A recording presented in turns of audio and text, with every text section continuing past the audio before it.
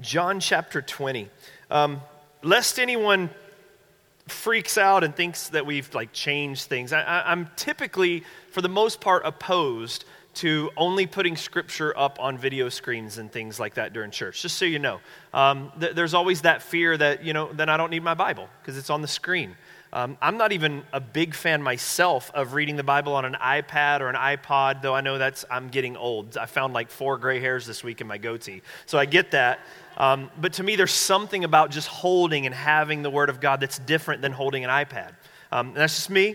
But in this particular series, and then often, in other passages, when it's a parallel text, when it's something other than the main text that we're a part of, we will use this, especially for those who are new, who are joining with us and maybe don't possess a high degree of biblical literacy, don't know where certain books of the Bible are, just to make sure that everyone can kind of follow along with us. And this week, the primary text was supposed to be Matthew chapter 5, and that's where I was going to have you turn. And because of this particular series we're doing, we are using slides on a much heavier degree than we would normally. So Carmine, who's been doing all this for us, and if you know him, please thank him for all the hard work he's been putting in. He had to do all of this days ago because he's actually out of town all weekend. And Friday, I think it was, or maybe it was yesterday, at the last minute, I decided I wanted to use a completely different text for a big chunk of what we're actually doing.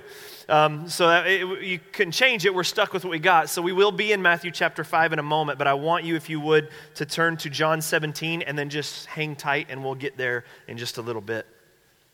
What we've been doing over the last few weeks, wait, what did I say?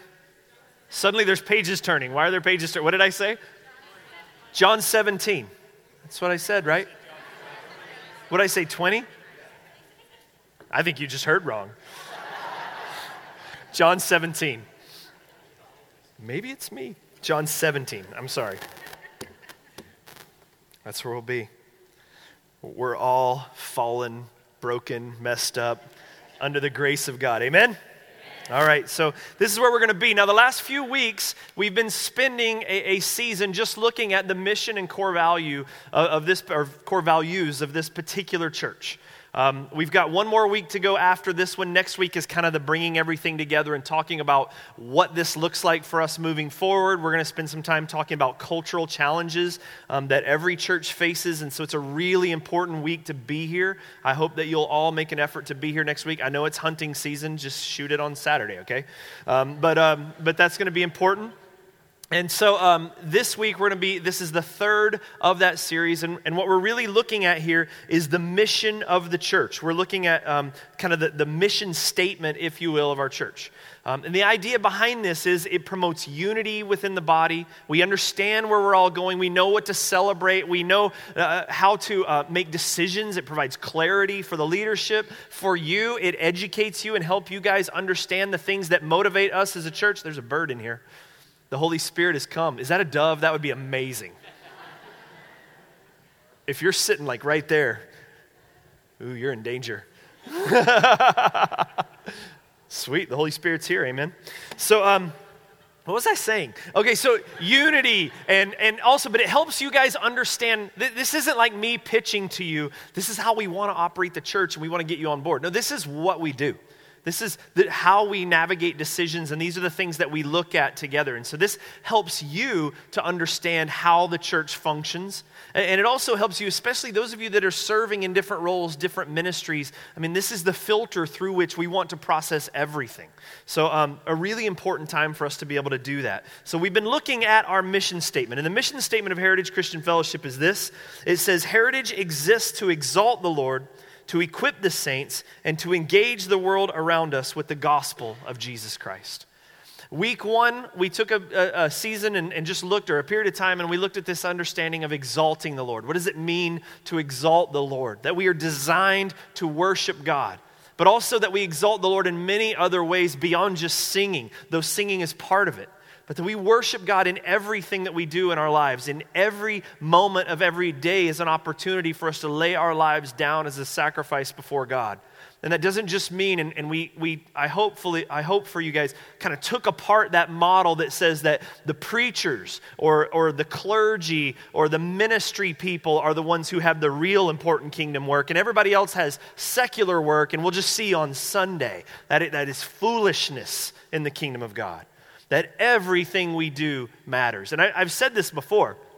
In the kingdom to come, when the Bible says that we will no longer be blinded, we won't see through glasses darkly, we will see things as they are, we will understand Jesus, and Jesus will be here amongst us.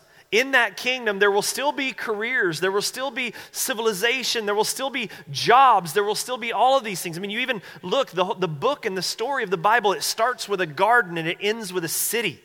God is building something.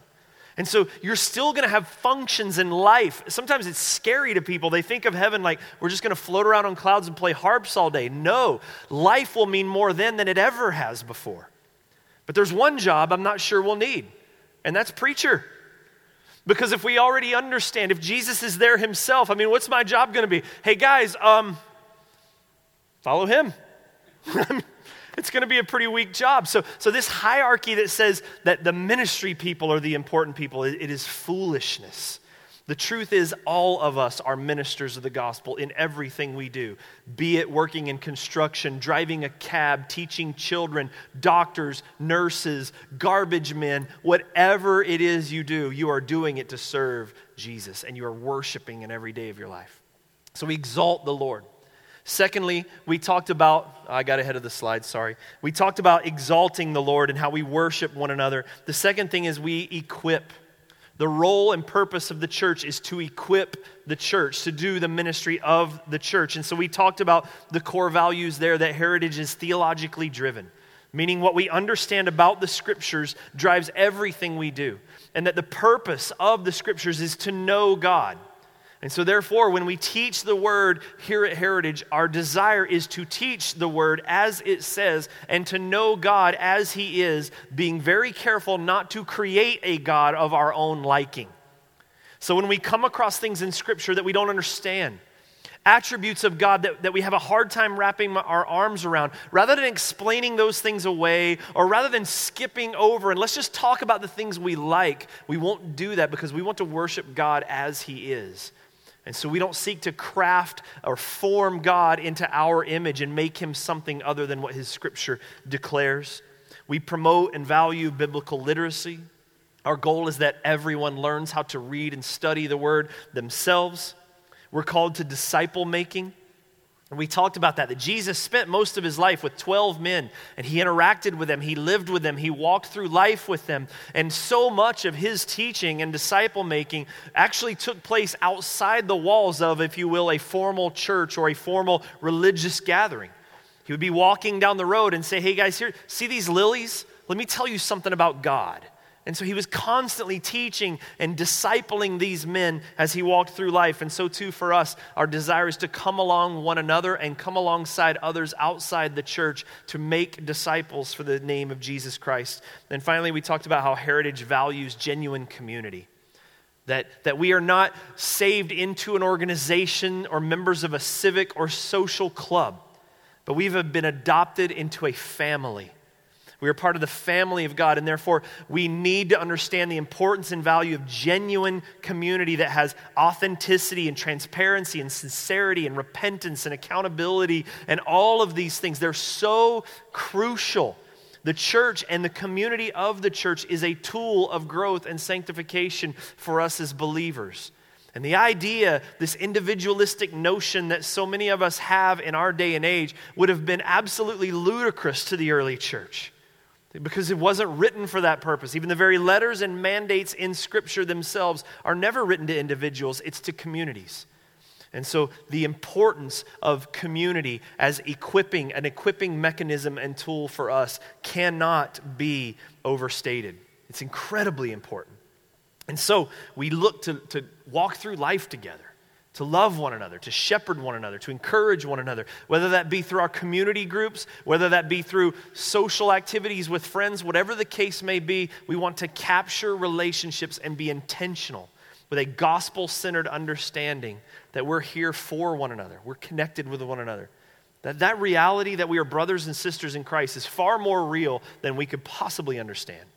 I mean, to us, birth ties are more real because it's what we see, it's what we know. But there will come a day when that's no more. That will never again be the overwhelming emphasis. The dominant relationship will be the fact that we have been united by the blood of Jesus Christ and adopted into his family. And that's going to be an amazing day. Amen? But it's still true today.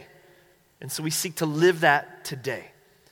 And so that's the idea. So we've spent 2 weeks now talking about exalt and equip. And today we're going to look at the last aspect of the mission at Heritage. And that is that Heritage Christian Fellowship exists to engage the world with the gospel of Jesus Christ. And I have to put a little bit of a disclaimer. I should have a chain on me or something. I should have a leash for this one.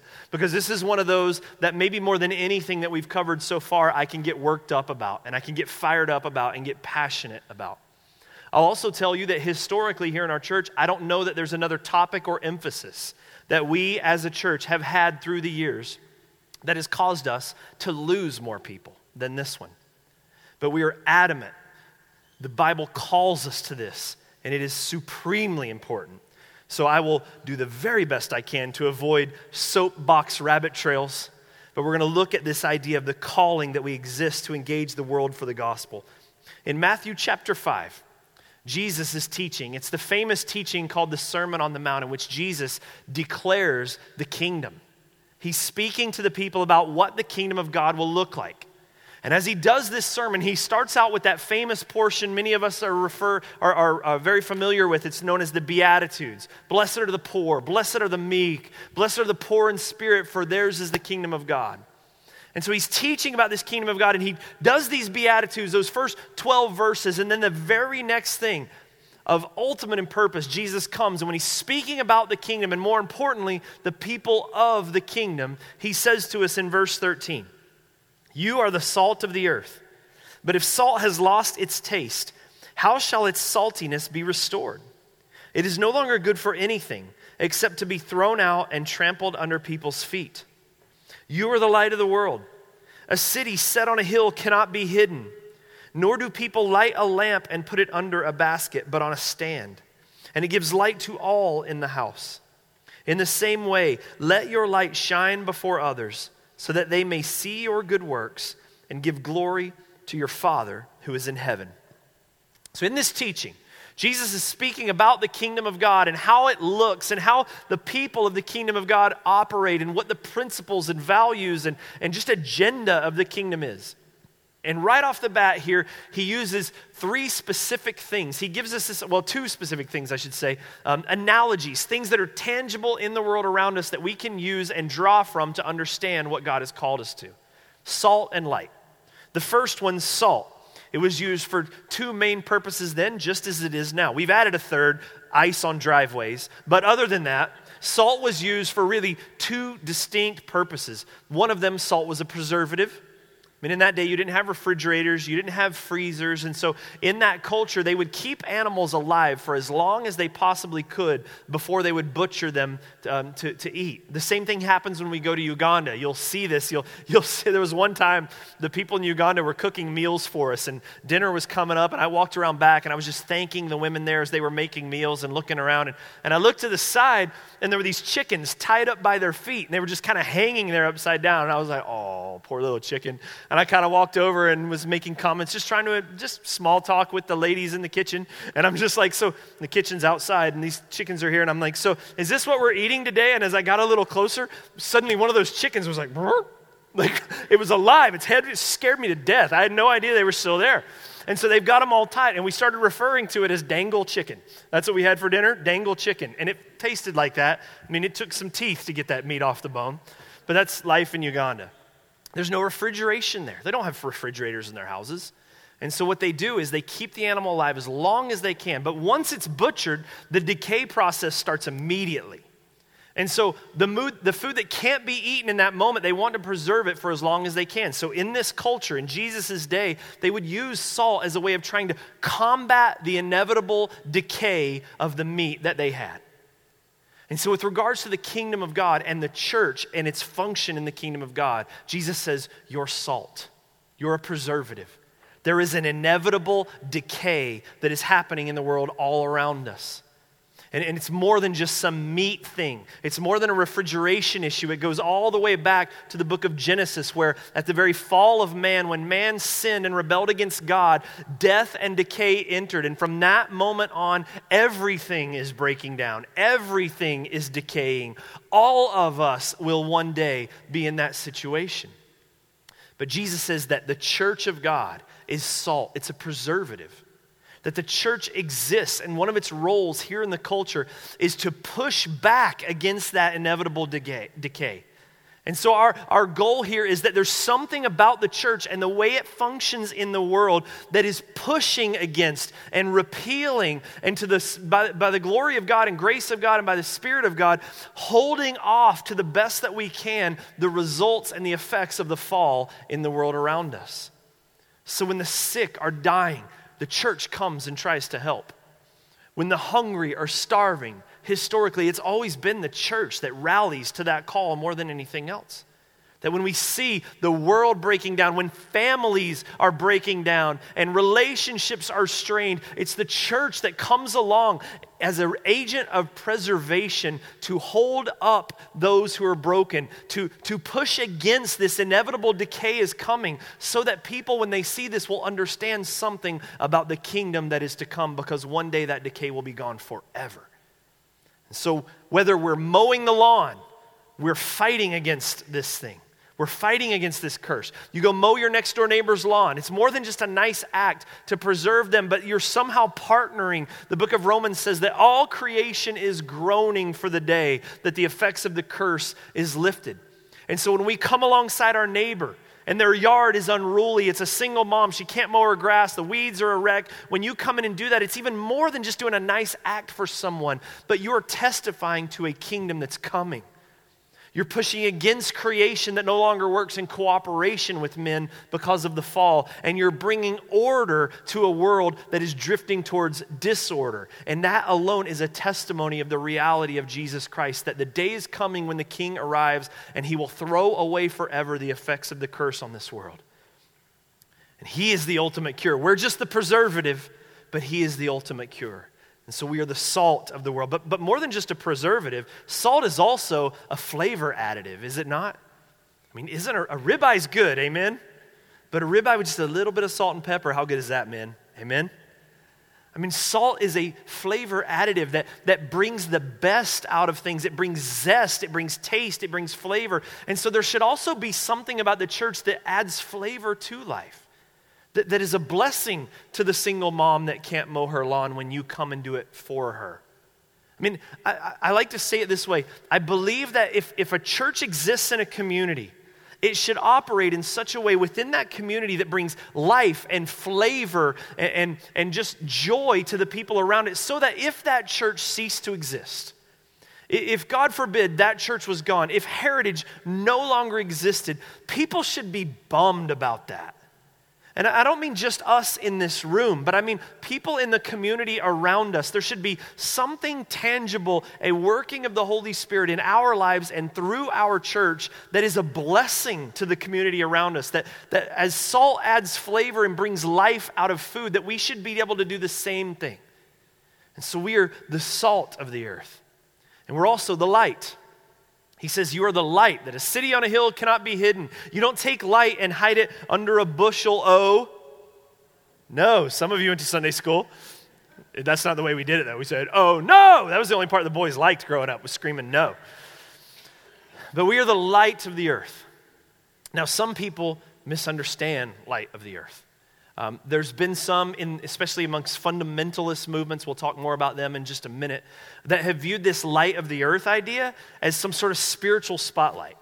And so they believe the church exists to be the light of the earth, and in shining our light, what we do is we stand before men and we just spotlight and point out every little flaw and sin and failure, everything that's wrong. We protest everything. We like nothing. We point out everyone's sin, and we end up judging and condemning and yelling and all of those sorts of things. And there are a lot of people within the evangelical world that actually believe that that's what the scriptures mean when it says that you're to be a light to the world. Well, is that what Jesus says? Is that what Jesus teaches? It says here that in verse 16, in the same way, let your light shine before others, so that they may see your good works and give glory to your Father who is in heaven. Jesus says the purpose of the light is not to shine on everyone else and point out all their failures and weaknesses, but the light, instead of being pointed on the world out there, the light is actually pointed on us, so that people will see us as we serve those around us, as we love one another within the community here, but as we love our neighbors, as we serve those around us, as we're blessings to our bosses, all of those things, that there should be something about us that people see and they understand, man, there's something different about that guy.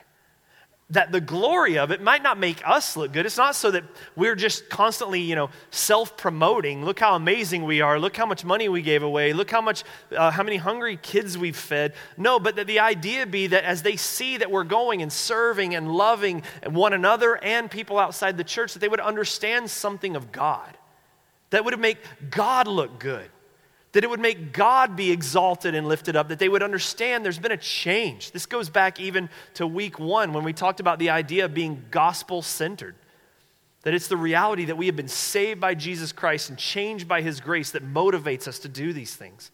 And so when the world around us sees these things, we're being a light to the world, that there's a better way, that there's a God who saves, that there's a Savior who's coming, and that your story doesn't have to end with divorce or abuse, or cancer, but that there's a greater story written by a great author, the author and finisher of our faith, the Lord and Savior, Jesus Christ. And so that's who we are. We're the light. We're the salt.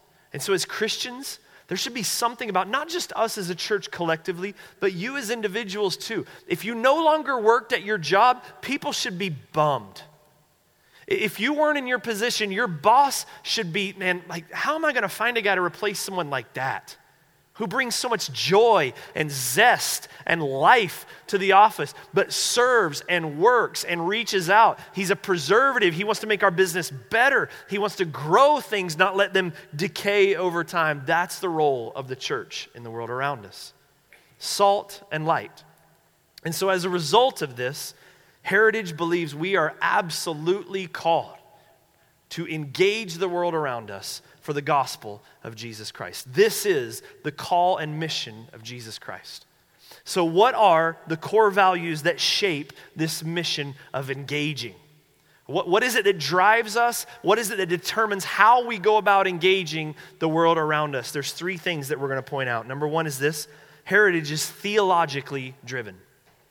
Now, we've said this every single week, but it bears repeating, and it's applicable every single week. Because again, the idea is what we know about God drives everything that we do. So think about it with this idea of engaging the world around us. What is it that we know about God? The world is decaying. Man rebelled against God. Things are dying. An end is coming. So what did God do? Did He stand back and point at the failure and wait for us to fix it? Did He turn His back, as He justifiably could do after we turned our back on Him? Did He turn His back and say, we tried, let's move on to the next galaxy and start something else? No, God engaged the world around us. Specifically, He incarnated Himself, and Jesus Christ became flesh and blood, walked amongst us, took upon Himself our frame, took upon Himself our predicament, went to the cross for our sin, died, just absorbing all of the punishment, all of the wrath for all of our sin. But praise God, He rose again on the 3rd day and conquered it all. And the Bible says that He's still engaging. He's put His Holy Spirit in us to help us navigate through life, to empower us to accomplish the work of the ministry. And that Jesus Himself is now in heaven, where He is our advocate, where He mediates before us. He is constantly defending us and praying for us and looking out for us. And even still, the Bible says things like that God has counted the tears of His people. God is supremely involved in the work of His creation. And because of this understanding that we serve a God and Creator who has engaged this world, and because of our understanding that as Christians we're being grown into, drawn into, and formed into not only the image of God as we were created, but to the image of Christ, 2 Corinthians 3:18 says, then we are to engage the world around us just as Christ has engaged us. He didn't wait for us to come to him. He came to us. So first of all, one of the core values of why this church believes so strongly in engaging the world around us is because we are theologically driven. The second is that Heritage is to have a missional focus. And I need to do some unpacking. This is where we're going to spend the bulk of our time. Heritage is to have a missional focus. The idea is when we are saved, we have not arrived. When Jesus Christ saves us, when we understand the gospel of Jesus and we've been forgiven of our sins and we've accepted him as our Savior and the Spirit's been placed in us, that's just the beginning of the story. We haven't arrived. Instead, the Bible makes it quite clear we've been sent. See, there's actually 3 different types of churches, broadly speaking, in our culture especially, but throughout the world, really. 3 different types of churches. One of them is what's referred to, and I mentioned earlier, the fundamentalist church. And I've heard pastors say this before. It's a really bad name for them because they're no fun at all, the fundamentalist church. The fundamentalist church. Now, the fundamentalist church philosophy dwells heavily on the idea that now that we're citizens of the kingdom of God, we should have absolutely nothing to do with the world that's around us. It's a group that is really just hunkered down, waiting on Jesus to return again. And their belief would be the thing that we do to honor God and to obey God and to keep the commandments of God is to make sure we have nothing to do with sin, worldliness, anything at all. We don't engage the world at all. We stay inwardly focused. We buffer ourselves from the world around us, and we stay separate from everyone else.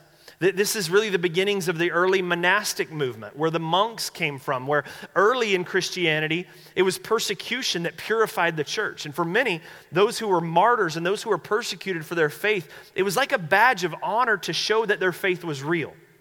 But then when Christianity became mainstream and it was accepted and in fact became an imperial religion, that the throne in Rome, for example, became Christian, there were a lot of people that were frustrated with that. They felt like our faith was purified and tested and shown true through persecution. Now there's no persecution. What do we do now?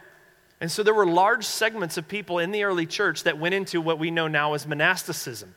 That, okay, then I will prove my faith to God by separating from everything else that's around me. And so people went into the Egyptian and North African deserts and lived in monasteries and lived away from everyone, having nothing to do with any of the rest of the culture as an attempt to show God that they were serious about their faith.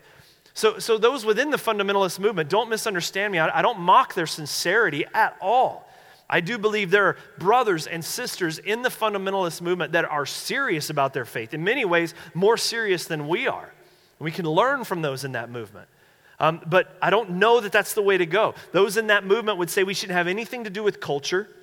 We shouldn't have anything to do with television or movies or internet or, even think of the Amish over in the Northeast predominantly part of the United States. I mean, those who would completely withdraw from anything else. And so even in their worship services, we would have nothing that would in any way resemble the world around us. And so you'll have churches, though not all churches that do only hymns feel this way, but fundamentalist churches only do hymns because of this philosophy. The idea is we don't want anything that would even resemble modern music, anything that might possibly make a toe tap or a hip shake, God forbid. We don't want any of that in the church whatsoever, and so we only do hymns, which always makes me laugh. Because you know where a lot of the hymns came from, right? They were pub songs. They were bar songs. William Booth, the founder of the Salvation Army, was constantly ministering to drunks, and he wanted to teach them the gospel, so he started writing hymns and putting the lyrics to the pub songs that they were all learning in the bars so that they would learn about Jesus. But somehow we believe today that that's orthodox, the hymns. Whatever, they're great. I love them, don't get me wrong. But the idea is we want to separate completely from the culture that's around us, have nothing to do with any of that, and it's really the roots of the early monastic movement. So there's not a lot of, other than supporting maybe an occasional missionary or something out there, there's nothing regarding the actual church and that particular community you're a part of that is going out and engaging anyone in the world around them. That's the fundamentalist church. The second model that you come across very often is referred to often as an attractional church model. What an attractional church does, and you can take this to extremes, so hang with me on this. The goal of an attractional church isn't necessarily to build some attraction that people ooh and ah over, though that can be the case. But the purpose of an attractional church model is to do things that draw people into the church. The overall goal of an attractional church model is just get people through the doors. We'll minister to them while they're here. We'll preach the gospel while they're here. We'll do all of these things while they're inside the door. But the goal is, what can we do here that brings people through the doors? And so as a result, churches that are in that sort of model tend to spend the majority of their budget and their resources on things within the walls, because this is what's bringing people in. They might spend money on marketing to get people to come in. They might spend a lot of money on decorations or facilities or grounds or worship, lasers, smoke, whatever the case may be. But anything that they can do to draw people through the doors, because that's the goal. Now, again, don't misunderstand me. I'm not saying their motives are bad. I'm not even saying that there's elements of that we shouldn't understand and receive from and actually use. I'm not saying that that's all, just build. The goal for an attractional model is we just need to get them here so that we can serve them.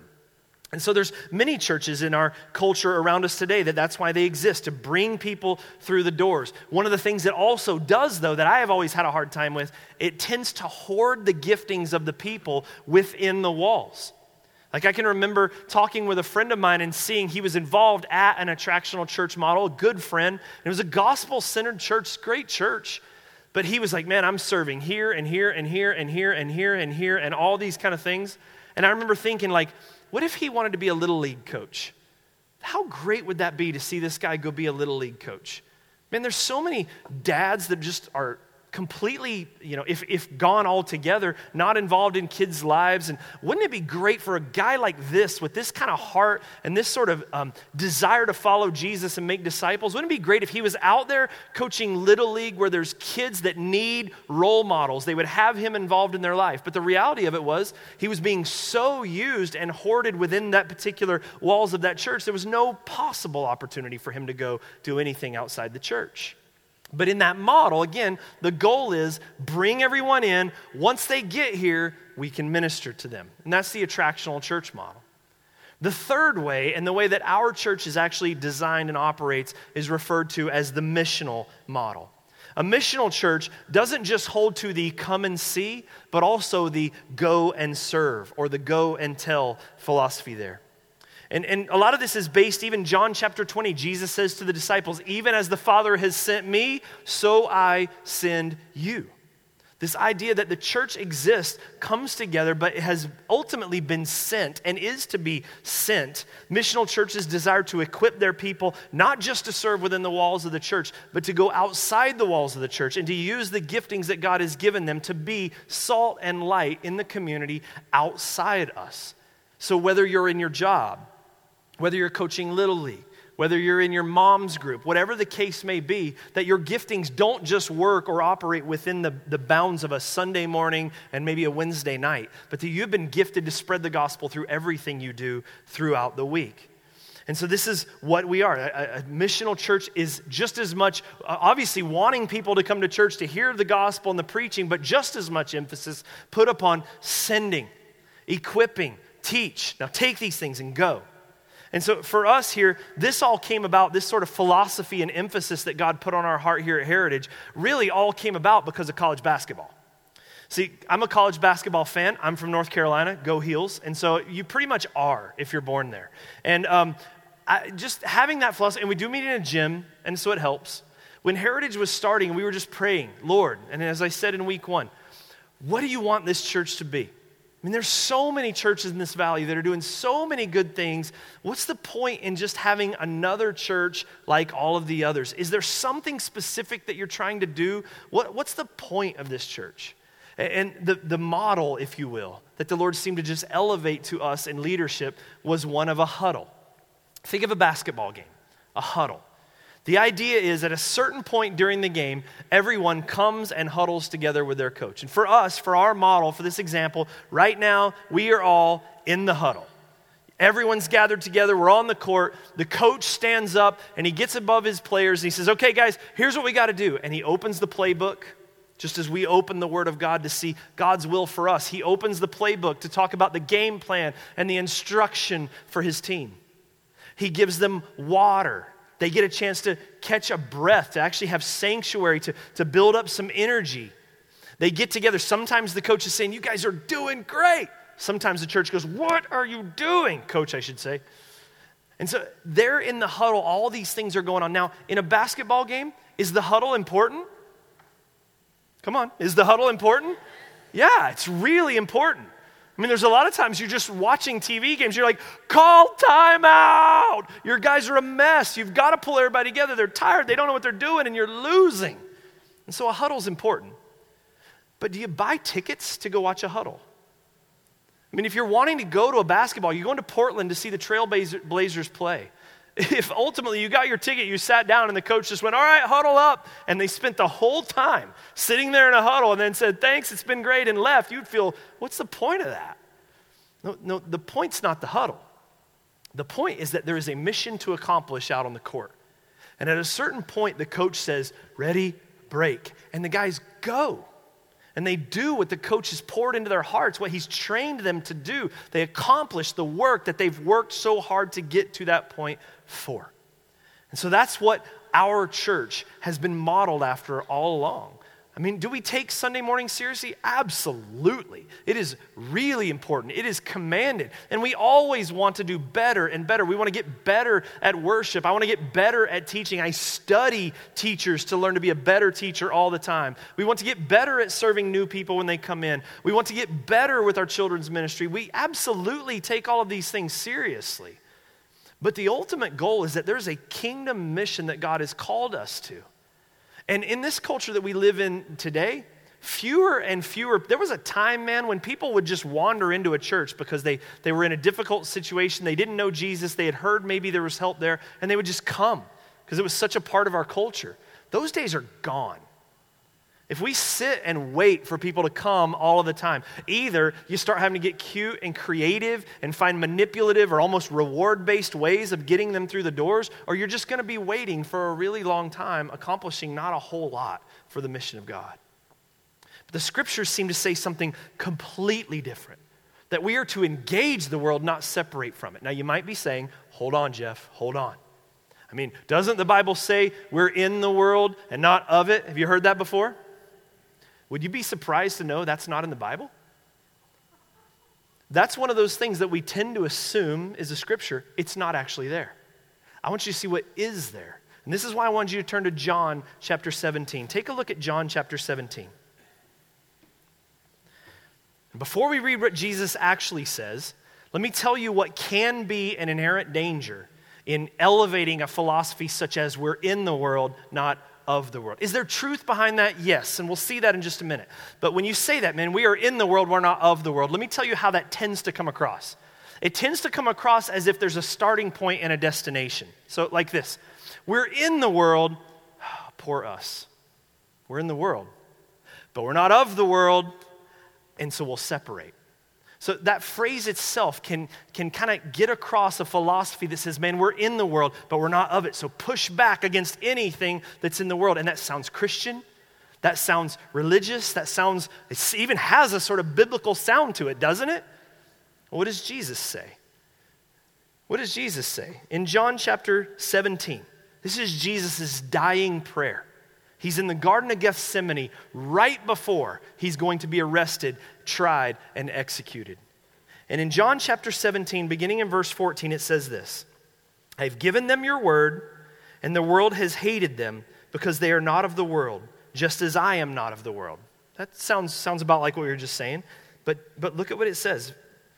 They are not of the world, just as I am not of the world. Verse 15, I do not ask that you take them out of the world, but that you keep them from the evil one.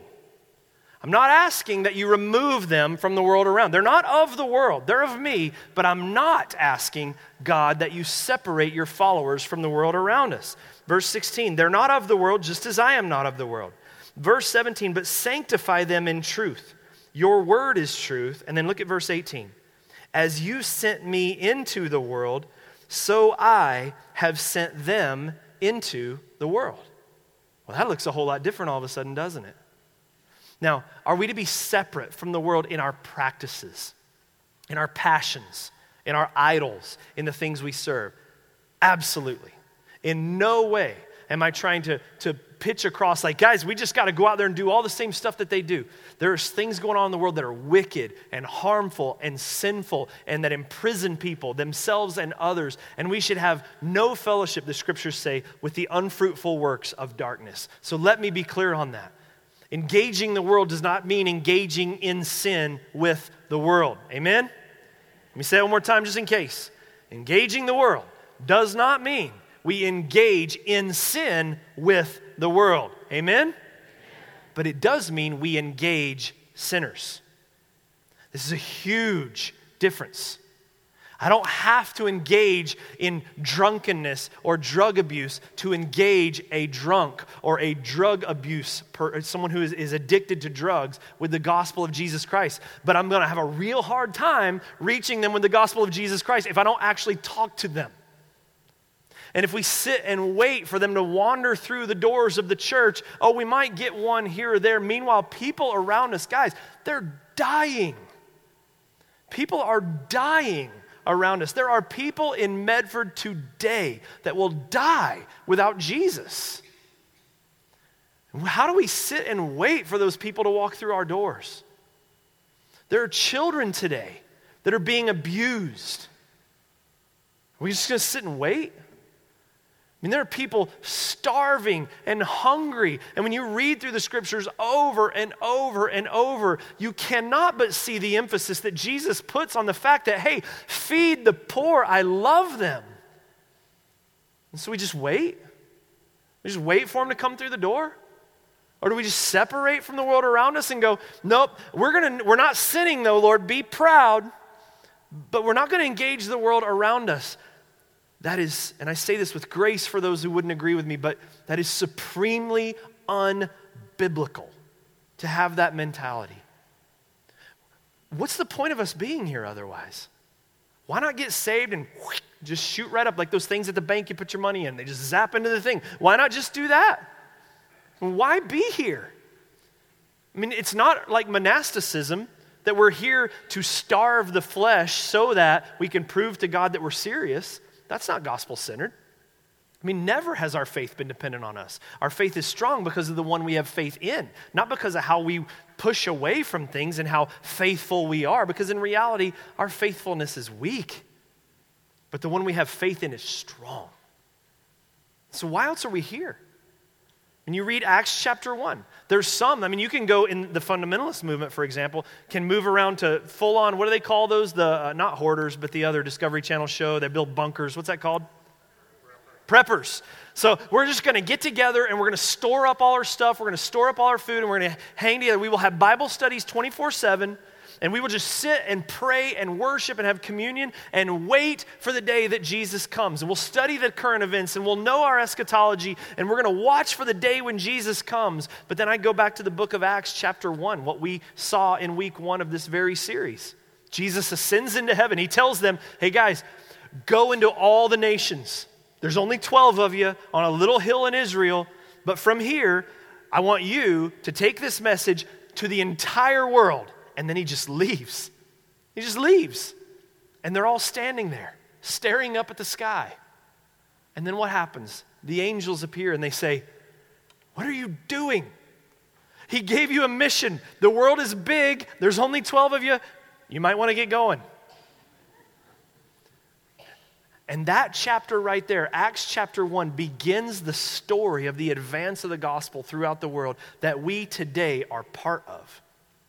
Can you imagine reading the book of Acts and finding a church in there that just sat around and did nothing and sat on their hands and didn't engage the world around them with the gospel, didn't serve anyone, didn't seek to feed anyone or anything? Imagine what Paul would have to say. It'd be a great book. I mean, heritage and churches in general exist to engage the world around us. We are called as kingdom outposts. What that means is there is a day coming when Jesus will appear, no longer in theory, no longer philosophically, no longer by faith, not by sight. I mean, Jesus' feet will touch the ground here again. When he does, it's no more Mr. Nice Guy, so to speak.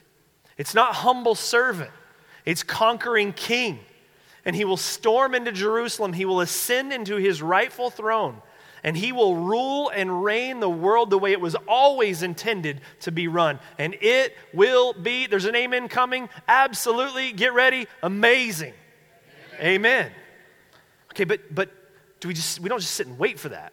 We don't just go, oh, all right, when it gets here, I'll be ready. I'm going to go watch some football. Like that's not the role. The idea is that we now as a church, when you read through Matthew chapter 5 and you understand this kingdom mentality and this reality of the kingdom of God, that Jesus, even before he went to the cross, you see John the Baptist said, repent for what? The kingdom is going to be here eventually. No. He said, repent, the kingdom is at hand. And so we serve a king who reigns today. We serve a king who rules now. And we are participants of a kingdom that exists in absolute reality right now. And so what the church becomes is a kingdom outpost. We become a little shining example, a little snippet, a teaser trailer, if you will, for the amazing thing that is still to come. And so, examples. In the world around us, man, dads, we're going to talk about this when we're in Bend, but there are children that have been ravaged by failures within the household. Failed marriages, abuses, all sorts of issues. And these children are wrecked. And so we as a church come around, and when we come across these children, we come across these people that are hurting, we have been given an incredible opportunity to throw arms around them and introduce them to a real family that is without pain, that is coming. When we see people that are hungry and starving, we have opportunity to feed them and point them to Jesus so that they might understand there's a king coming that knows our needs before we can even articulate them, and he promises that the one that eats of me will never hunger again. And when he comes and overthrows the effects of the curse, when he gets rid of all of this stuff and establishes the kingdom the way it was always intended to be, you will never be hungry. You will be filled. It says our first experience with him is going to be a feast. And so when we gather together to feed one another, to share with one another, to minister to one another, we become this shining little example of what God is bringing, and we pray soon. Our relationships with one another. I mean, man, the world around us, guys, they will cut and run over anything. I mean, end any relationship, marriages, anything. One little snippet of trouble, one little problem. We're friends, I'm committed to you. Whoa, I didn't know you were like that. I'm out, and bail. But then we within the church have opportunity to lock arms, to show grace to one another because God has showed grace to us, and to exhibit a community that apart from the church would not exist in the world around us anywhere else. Not to make Heritage this massive attraction, not to put us on the map, but to point people to the reality of the Savior who's coming, Jesus Christ. Can I tell you, they need this. We need this desperately. And so how are we accomplishing this? Little by little, by the grace of God and led by his Holy Spirit. There's things that we do that are very intentional. Huddle groups that are meeting tonight, for example.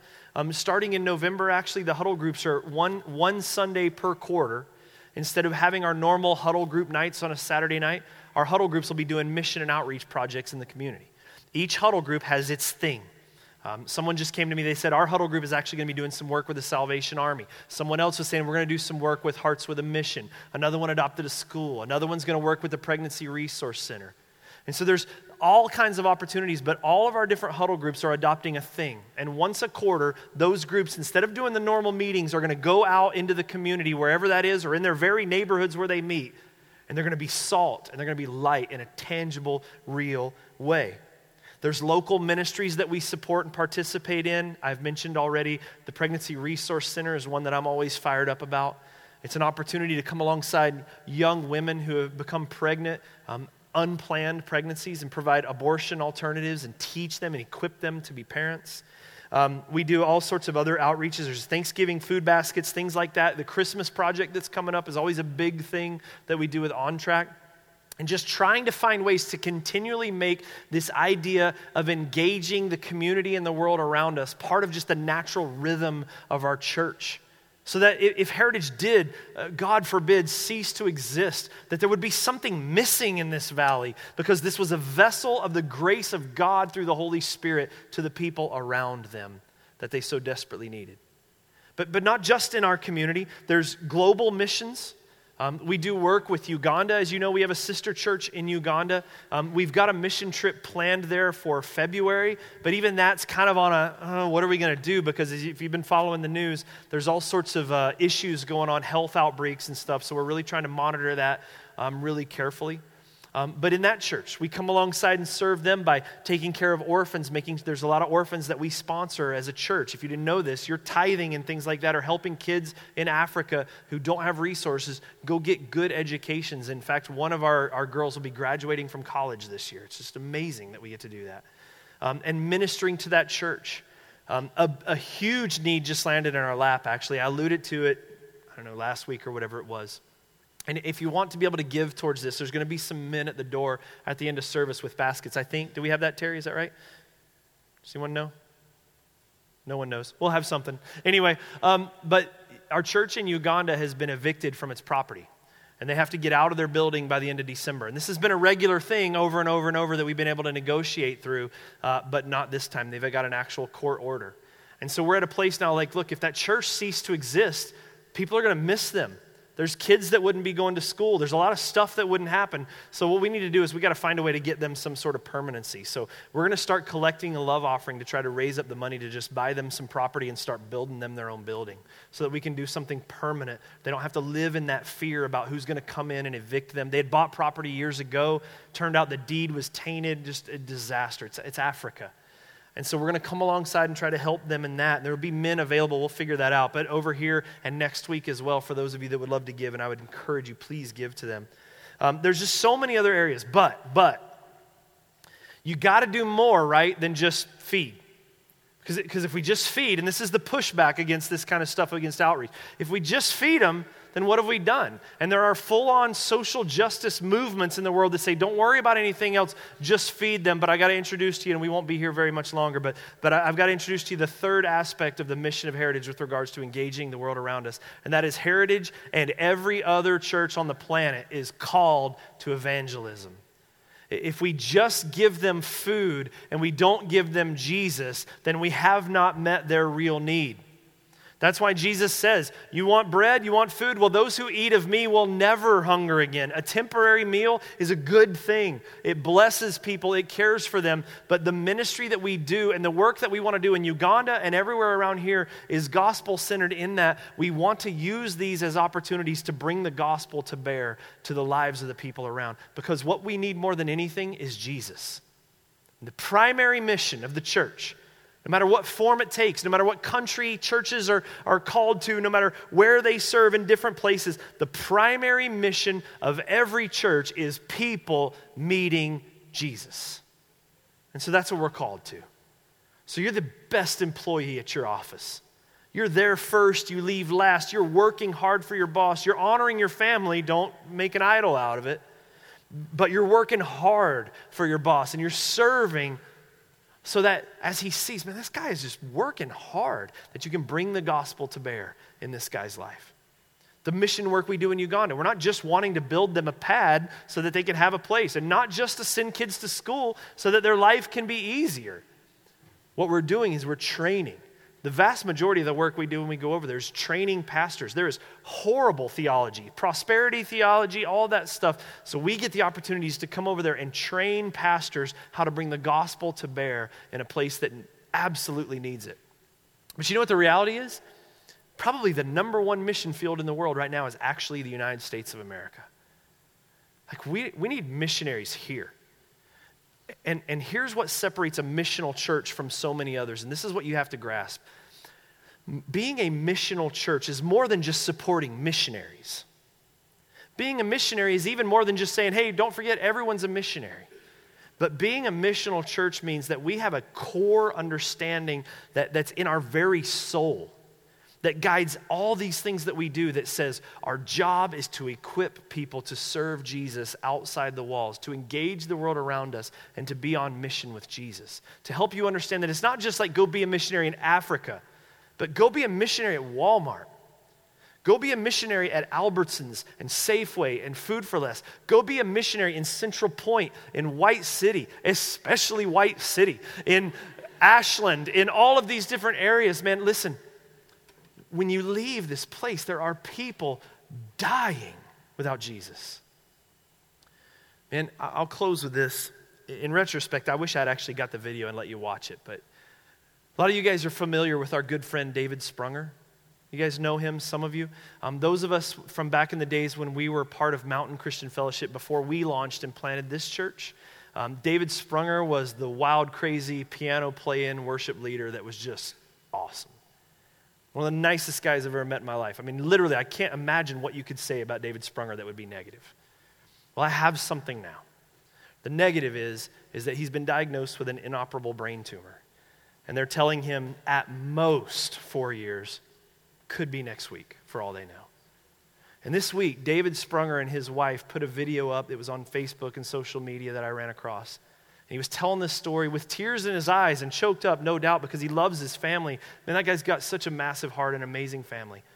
But what it really boiled down to, if you listen to what he said, is he said, guys, tell people about Jesus.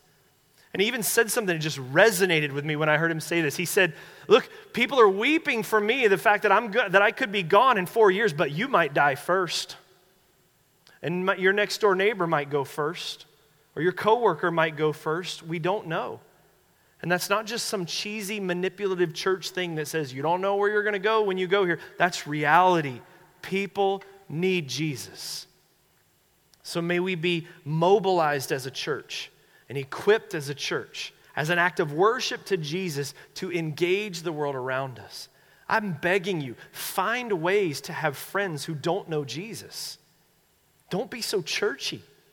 If you got to go to a place to meet some people or rub shoulders with people, don't be afraid of getting dirty. That's what the Pharisees did when they would pull their robes tight and try to not even have interaction with anyone else around. But Jesus, what made him so unique, and one of the things that made him so even attractive to people in this day that don't even believe that he's the king, is they'll say this: he loved everybody. And he was even described in Scripture as what? A friend of who? Sinners. Just like me. Because in reality, that's the only difference. I'm not different than anyone else out there because of the stuff that I do. I'm not any different than anyone out there. I've got my junk, and you've got your junk, and we are broken and fallen and hurting and sinful people, but we have a Savior who is good and perfect and who is taking care of every need we could possibly have, and he has saved me, and he's put his Spirit in me, and now he's called me, and he said, Jeff, now you're my boy. You're my son, and I'm going to let you play on my team. There's some other people, Jeff, just like you, that are dealing with things like dads that left, just like you did, that are dealing with things like wandering years through college and rebellion, just like you did, that are dealing with all sorts of these things, and they have all this in their history too. The thing that they don't have that you do is me. So go tell them. Go tell them about me, Jeff. They need to hear. That's what we're called to, Heritage. To engage the world around us with the gospel of Jesus Christ. May none of our friends, none of our coworkers ever depart this earth, never having heard the name of Jesus come off of our lips. Amen? Will you guys stand? Let me pray for you.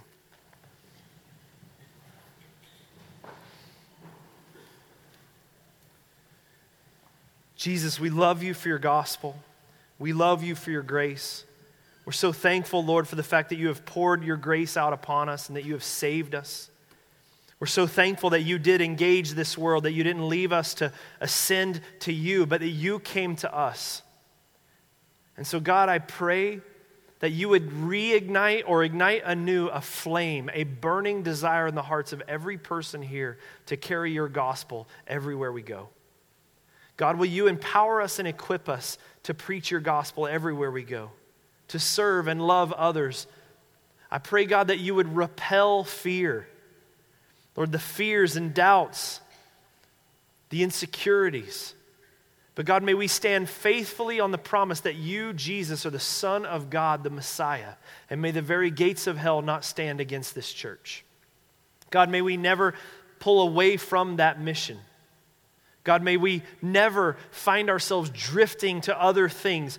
May we always understand the first and foremost call of this church is to worship you and to equip one another to spread the gospel of Jesus to the world around us. God, will you, by your grace and your Spirit, keep us true to that mission?